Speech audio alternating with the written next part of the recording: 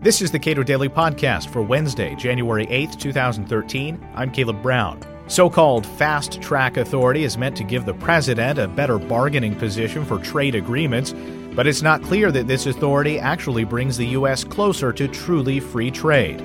Bill Watson is a trade policy analyst at the Cato Institute. He comments. Well, the president has the authority to negotiate treaties all he wants. He can negotiate the treaty and then submit it to the Senate for two-thirds vote, or he can submit it to both houses of Congress for a majority vote from both houses of Congress. It's like passing a statute. What Fast Track does is it guarantees that Congress won't delay their vote or make extra demands after the president has put in all this work negotiating an agreement. So it makes it a little bit easier for the president to get confidence from other countries that the agreement will be ratified, that the terms will be agreed to. So it's a way to change the process to put Congress's input at an earlier phase that's less disruptive for getting trade agreements through. Do we have any sense of what trade agreements would look like if Congress were involved later in the process as they would be without Fast Track, as opposed to earlier in the process when the president actually has to make some calculations about what to include and what not to include? Well, we've actually never really passed an agreement without Fast Track. There's one counterexample, but it was mostly a foreign policy issue with the U.S.-Jordan FTA.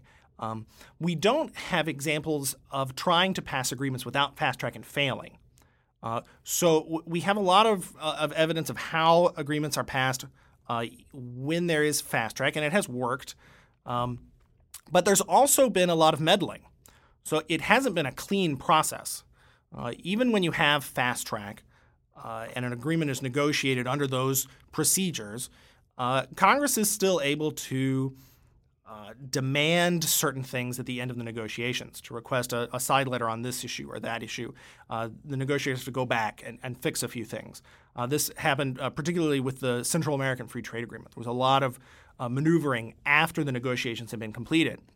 And in 2007, we actually saw Congress refuse to hold a vote on an agreement they didn't like. After the Democrats took control of Congress, they decided just to ignore Fast Track for President Bush's agreements that he had negotiated in the year before. So is it your assessment then that we get fewer fewer bits of gunk in trade agreements, like imposing American-style intellectual property rules on other countries, requiring specific types of worker protections, things that are not necessarily related to trade? You suspect we get less of that if we don't give the president this negotiating power? Certainly, any Fast Track bill will include requirements related to intellectual property, to labor and environment standards, and they're not going to be good requirements. Congress is going to weigh in, and they're going to demand stronger IP protection. Limitless IP protection is what they demand. And they'll want any concessions to be contingent upon other countries' labor and environment rules. These things will be deliberated in advance with Fast Track. Now, whether or not Congress will oppose an agreement because it doesn't contain the right kinds of provisions in those regards, if they're negotiated without Fast Track, is up. That's predicting the future. It's up for debate. But certainly they will impose them with Fast Track. So you have a chance of avoiding those if you avoid the Fast Track. Now, you could have a situation where Congress set up Fast Track and insisted on good negotiating objectives, insisted that the agreements not contain extensive labor and environment obligations. And in fact, there were some Republicans in the late 90s that tried to do this for President Clinton, to do a fast-track bill that reined in the administration on those issues. And it didn't pass. But nowadays, fast track, it's pretty certain that any fast track bill that comes through Congress now will contain particularly stringent labor and environment requirements. Why didn't Barack Obama get fast track authority in his first 2 years in the White House? He had majorities in the House and Senate of Democrats. Well, fast track, the last time fast track expired was in 2007, right after Democrats took control of Congress. Barack Obama campaigned in opposition to NAFTA. He earned a lot of points with the unions during his campaign.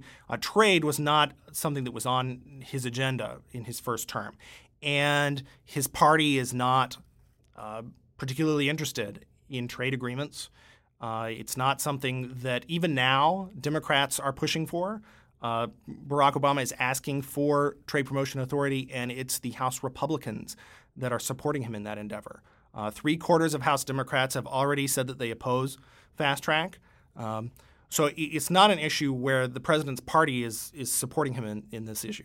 You say it's Republicans supporting the president in getting fast track. Is that a calculation that it's simply better to have an agreement than no agreement? And does that weigh into your assessment of whether or not fast track ought to continue? I certainly think that this very timid way of trying to get fast track doesn't speak well to its usefulness. Right now, it seems like Congress is demanding that the president take fast track authority. If Congress is leading on trade on this issue, then Congress isn't really the obstacle to getting the TPP completed. And yet, doing a fast track bill would impose a number of protectionist priorities on the negotiations, making them worse, but not gaining anything in terms of congressional support, because you still have the dynamic where Republicans are going to support the agreement, House Democrats are going to oppose it, Senate Democrats are much more open to trade, and so it looks pretty clear that the TPP will pass once the president gets around to completing it and submitting it to Congress. Bill Watson is a trade policy analyst at the Cato Institute. You can read more of his work at cato.org.